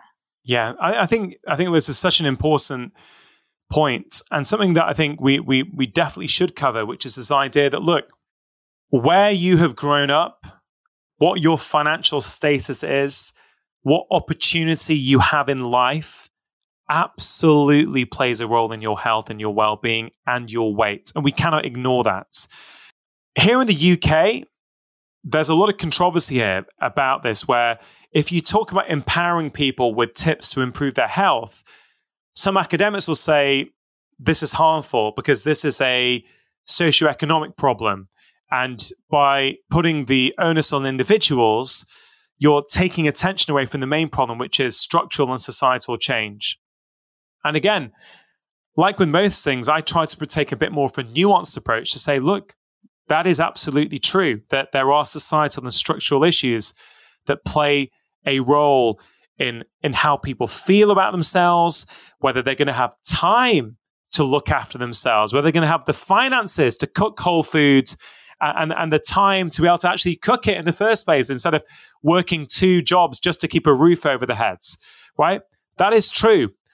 But I have worked, I used to work in a place called Oldham in the UK in a practice right in the center, very deprived area, lots of immigrants, lots of people on social security benefits. And yeah, life was really, really tough. The stress in their lives was significant. But you know what I learned in those 7 years is that even if your life is really, really stressful, if you can learn a few simple stress management techniques that are easy to do, that don't cost any money, you can still get benefit. You know, I couldn't remove the financial stress and poverty they were facing, but by teaching them a few things, I could help them be more resilient. They were better able to face the stresses in their life because of what they were doing. So I think we need to do both. We need to advocate for systemic and structural and societal change, absolutely. But we can also, in a compassionate way, empower individuals and say, hey, look, I get it, life is tough, but you know what? I promise you, if you move your body for 5 minutes each day, you will burn off some of the stress hormones in your body. If you feel really negative about your life, it sounds really simple and a bit trivial, but if you take the effort every evening for 2 minutes, write down 3 things that you are grateful for or 3 things that went well today, you will start to shift your attention from the negative to the positive. You will start to switch off your stress response. If you have a stressful meeting with your boss and you practice a breathing technique, one of my favorite ones that I use with my patients is what I call the 3-4-5 technique, where you breathe in for 3, you hold for 4, and you breathe out for 5. Very, very simple, but very, very effective. Anytime your out breath is longer than your in breath, you help to switch off the stress part of your nervous system, and you help to promote the relaxation part of your nervous system. Again, the 3 things I mentioned are simple. They are free. What else can you do? Nature. Again, nature comes with a bit of privilege for some people. Whether you've got access to nature may, depending on where you live, depend on your financial status and whether you live in a nice suburb or in an inner city. But you know what? Even staring at a tree or a pot plant or a screensaver of nature on your computer, we know lowers levels of the stress hormone cortisol. That is incredible, Liz. Simply looking at nature will start to lower your stress hormone cortisol, right? So if you're really, really stressed and you can afford a pot plant, or outside your house there's a tree, go outside, sit there with a drink for 5 minutes and stare at the tree. I wrote about this in my second book, The Stress Solution. That is very, very powerful for people to do. So the point I'm trying to make is there are lots of simple things that we can do. Journaling, right? Journaling is free. You don't have to buy a fancy leather-bound journal and a nice, flash pen. You can just use a bit of scrap paper and any old pen, and you can write out how you're feeling. We know that the simple act of writing out how you're feeling helps to lower stress. You literally take the stress out of your mind and you start to put it out onto paper. And the last tip for stress, I would say, is, you know what? Have some phone-free time every day if you can. Ideally, a little bit of time in the morning, a little bit of time in the evening. That I've got this concept called micro stress doses. And I say that our phones are little boxes full of micro stress doses that come firing at our head the minute we look at them.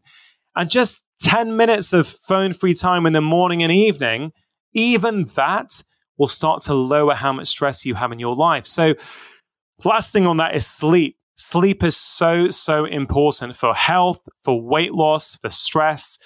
Everything in life is better when we have slept well.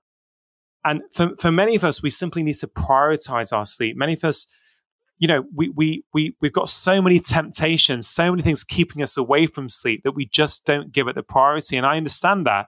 But your stress levels are lower when you've slept well. You feel better. You're less emotionally reactive. Liz, let me tell you about weight loss for a second. A lot of people don't realize just how influential not sleeping is.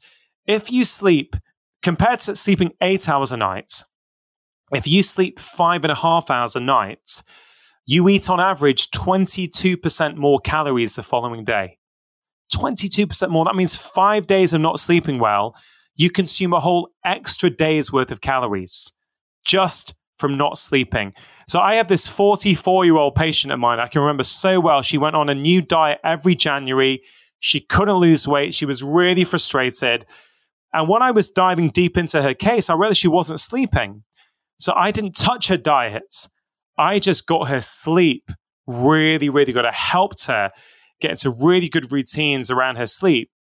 She started sleeping 7.5 hours a night, and she lost weight over the next 3 or 4 months. She would lose it slowly but steadily without even trying, because once she was sleeping better, she craved less sugar, she ate less, she was more motivated to move her body, she was less stressed. So again, the theme always, Liz, is I need to find the right, I need to help each reader, each patient find the right approach for them. If stress is your problem, you don't need a new diet book. You need better help managing your stress. If sleep is your problem, don't buy a new diet book. Let's get your sleep figured out first, and let's see if you even need the new diet book in the first place. So I don't mean to say the same thing again, but I'm just so passionate that you can always help people, but let's identify the right problem and then try and fix it. I feel like you just terrified all of the insomniacs listening. They're like, oh no, I can never get my weight under control because I can't get my sleep under control. Okay, let me just respond to that, because that's the last thing I wanted to do. And if I did do that, I will apologize, because I think sometimes in the health world, we can actually cause more problems because we share data like that. And then what we do is we stress people out who can't sleep, and they think, and it makes it even worse. So let me just try and soften that a little bit. What I'm simply trying to say is that, look, sleep is important. For some people, a few small tweaks to their sleep can make a big difference, honestly. Now, not for everyone, but for most people, they are doing something in the day that they don't realize is impacting their ability to sleep at night. So it could be not getting natural light in the morning. We know that natural light exposure, 20 minutes of natural light exposure in the morning, helps you sleep better at night. It's not good enough to get it through the window. You have to be outside. Caffeine. We know that caffeine sticks around in the body for a long period of time, right? I can't have coffee or tea after 12 o'clock, and many of my patients can't as well. A large Starbucks latte at 12 p.m., half of that caffeine is going around your brain at 6 p.m., a quarter is going around at midnight. So for many people, it's simply a case of just have your coffee in the morning, don't have it in the afternoon. Eating too late in the evening, can be a big one for sleep quality. You really want a 2-hour, 3-hour gap if you can before you go to sleep. I get it's not always possible, but you don't have to be perfect. The more of these things you can do, the better. A really good breathing technique to do before you go to bed. You could try the 3-4-5 one I mentioned, but there's another one that I learned from the breathing researcher in California, Brian McKenzie, where you breathe in for 3, you have a brief pause, and you breathe out for 6. That one is so yawn-inducing. It's incredible. I was using that last night in bed to help me sleep. A hot shower, a hot bath about 1 hour before bed. It's really great because when you come out, your body's core temperature starts to drop. And when your core temperature starts to drop, you send your body a signal that it's time to sleep. And again, the hardest one is not looking at screens before bed because they are so tempting to look at. But, it really makes a big difference. So again, please, for people, try some of those tips. The more of those things you can do, the better. But also, just to really answer your point, Liz, we are very resilient as humans. If you can't get your sleep better at the moment, okay, fine. Then we look at other areas to get better. We say, okay, I'm only sleeping 5.5 hours a night. Okay, maybe I can't improve that, but I'm going to get really good then at stress. I'm going to get really good with my diet. I'm going to really work hard on my movement. The point I'm trying to make is there is always a way. Don't get stuck on the roadblock. Like with any problem in life, let's think laterally. Let's go, okay, I've had many patients where sleep was a real problem, or they had young children, or their baby was crying in the night. And it's like, yeah, we're not going to be able to get you sleeping better at the moment. Okay, for the next few months, let's park sleep and let's work on other things. So I hope that's a bit more of an optimistic message compared to what I was saying maybe 5 minutes ago. It is. Okay, I have one big topic I want to address, and then we'll get into a really quick speed round. I love the way you talked about cravings in the book, because I think it really spoke to the notion of intuitive eating, but also to the notion that we might actually not be in touch with what our intuition is actually asking for. And I'd love if you could just kind of walk us through the technique that you talk about in the book to figure out what we really are craving in the moments of craving. Yeah, so the technique you're talking about is what I call the freedom exercise, or the 3 Fs, I think. And the sort of central message here is, what are you hungry for? We use food for all kinds of reasons now. And this is why, I'm so passionate about this whole why we eat. Yes, let's talk to people about what we eat, but let's really think about why we're eating as well, because I think it's really, really important. And so this exercise is really to help people understand what's going on. So let's say it's 9 p.m. in the evening, and they want to just relax on the sofa, and they want to put on the television and watch something. But they want to open up some ice cream as well at the same time, which is pretty common. And I certainly know what that feeling is like. Okay, so fine. So first of all, we're not going to beat ourselves up. We're going to be very compassionate to ourselves. But let's just walk us through this 3F exercise, the 3Fs. The first F is feel. Now, before you have the ice cream, just take a pause. You can write this in a journal, or you can just simply have a think about it. What am I really feeling? Am I hungry for food, or am I hungry for something else? And it could be, you know what? I've been really lonely today. I've not really seen anyone. I've just been on my computer all day. I'm not really hungry. I'm just I don't know. The ice cream is going to make me feel better. Okay, great. Or it could be I'm really, really stressed.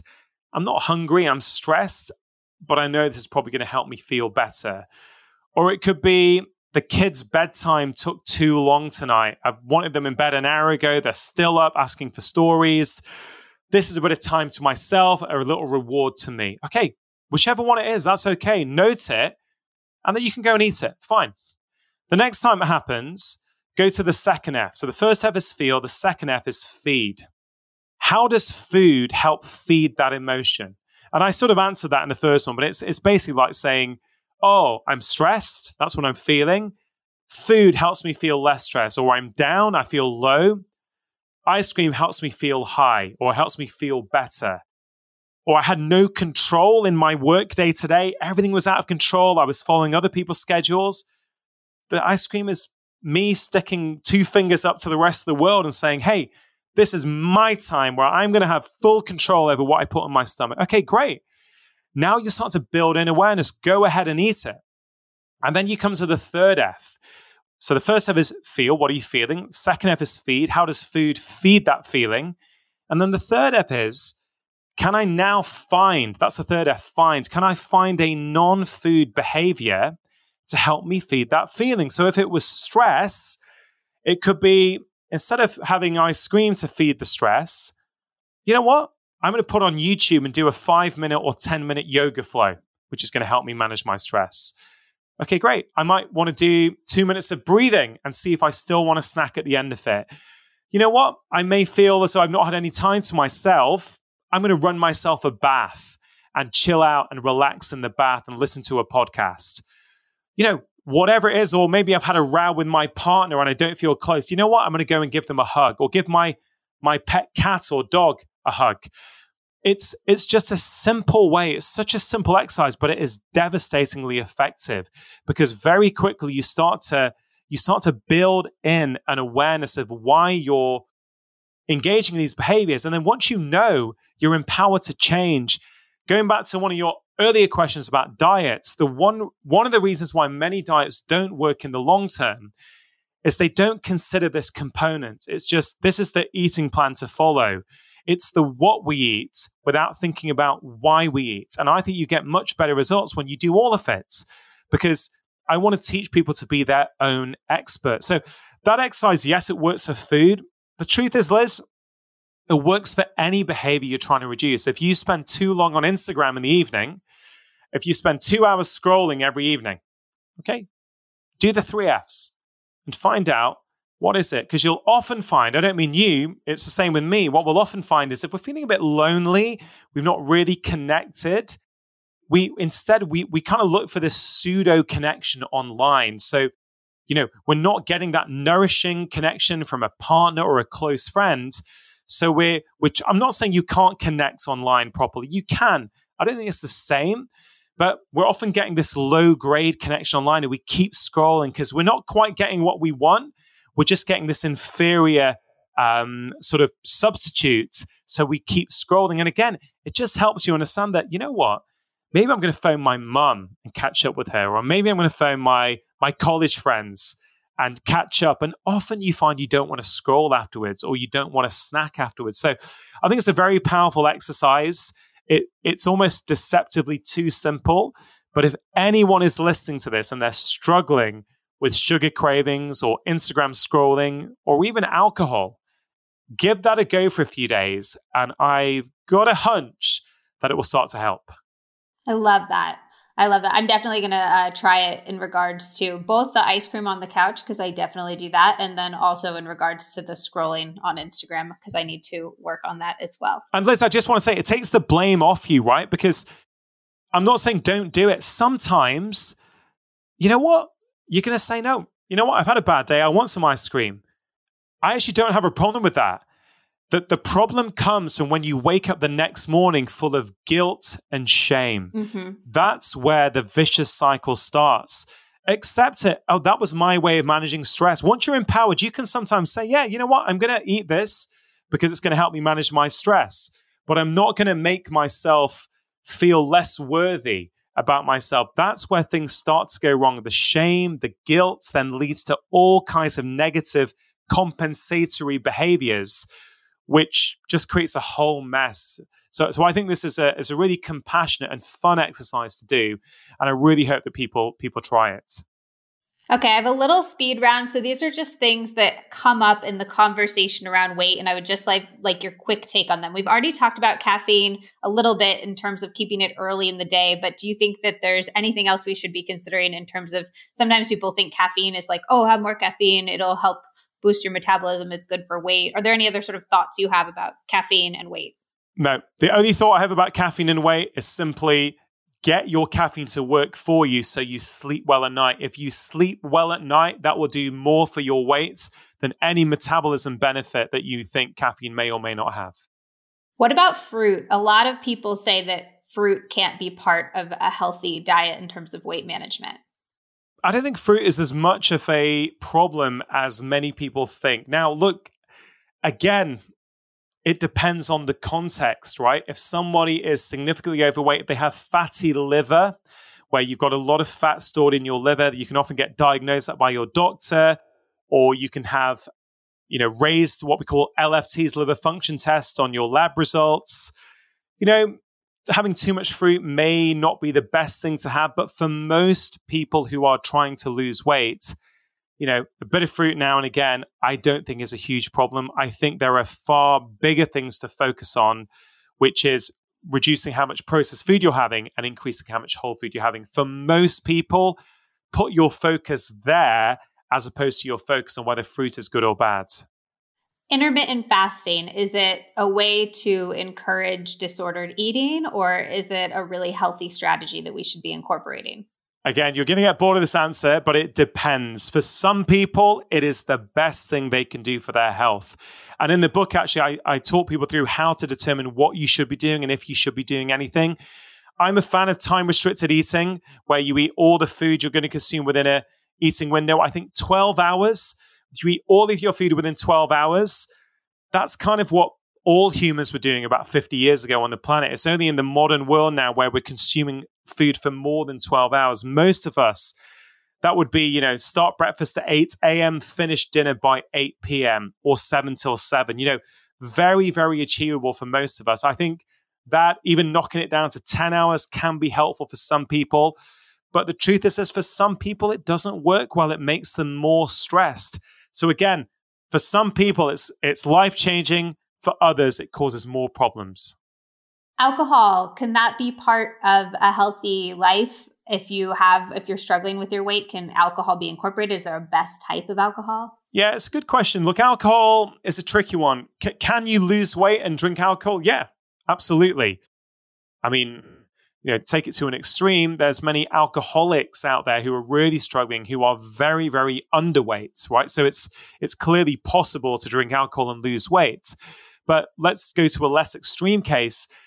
Alcohol has all kinds of health consequences on the body. Yes, there's the calorie content of it. That's what it does to your eating behavior afterwards. Often we're hungrier. We want to snack more after we've had alcohol.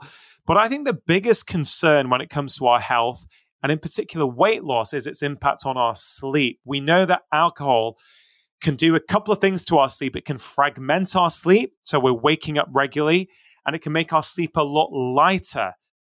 It tends to really affect something called REM sleep or REM sleep, which is a very deep form of sleep that you get in the later part of the night. In the morning times when you get that REM sleep.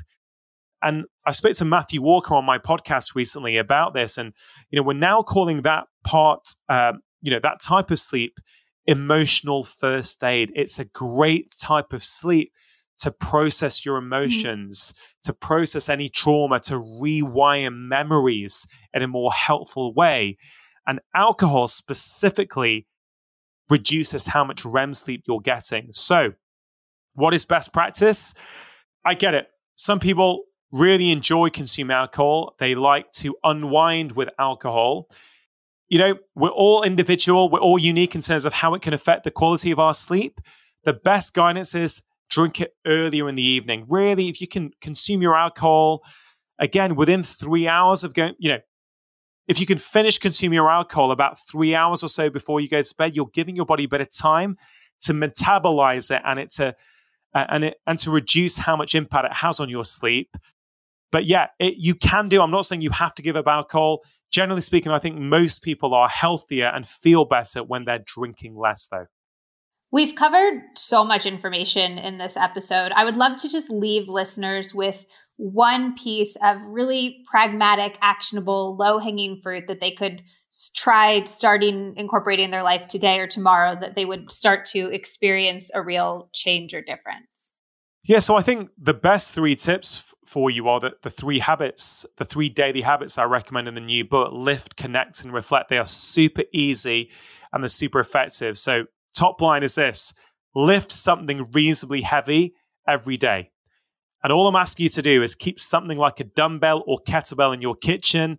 And if all you do is once a day, when you go to make something in your kitchen, you pick up that weight 5 times in each arm, that will start to make a difference to how you feel very, very quickly. So that's the first one. Connect for 5 minutes a day. Intentionally connect with another human being, ideally in person.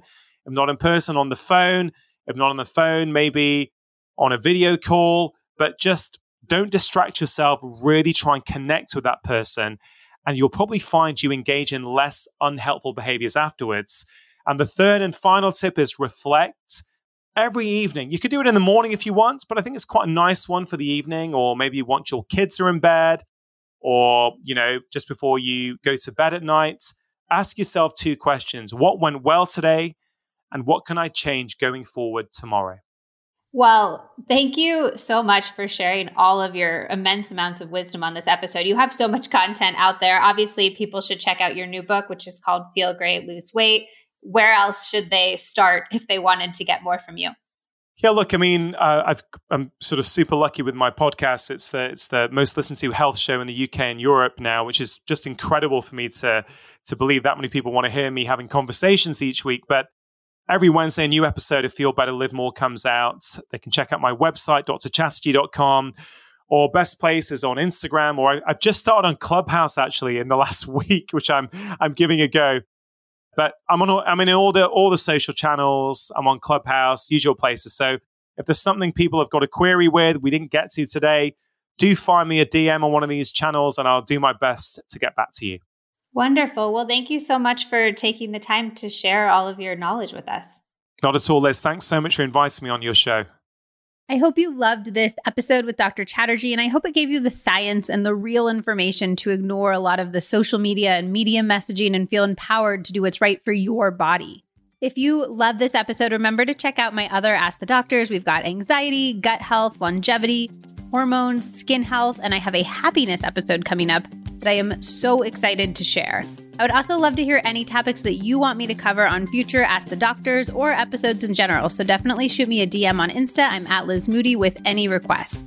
If somebody sent you this episode, tell them thank you for me. And don't forget to subscribe so you don't miss out on future episodes. And thank you for choosing to listen and to spend this time with me. I'll see you on the next episode of the Healthier Together podcast.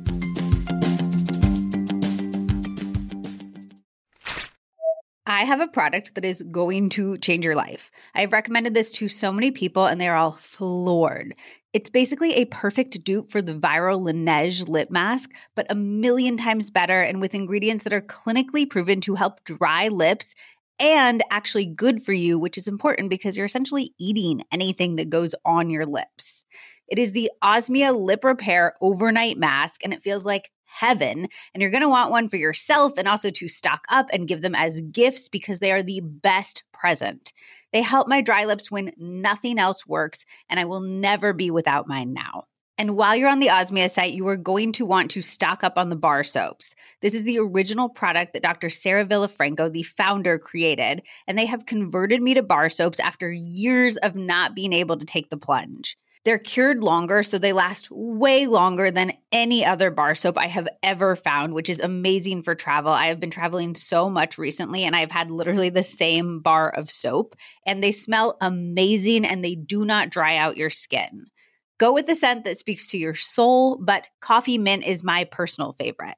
Finally, if you remember Sarah's pod episode, she has a whole line of products that help with skin conditions like perioral dermatitis, which is when you get red and broken out around your mouth, eczema, and acne, even when nothing else works. She's famous for this. So start with the Black Clay facial soap and the Purely Simple face cream if you are like, oh yes, that is me. If you would like to try any Osmia skincare products for yourself, they have so generously created a code for the Liz Moody podcast listeners. Code Liz Moody is good for 20% off your first order with Osmia at osmiaskincare.com. Once again, code Liz Moody is good for 20% off your first order with Osmia at osmiaskincare.com.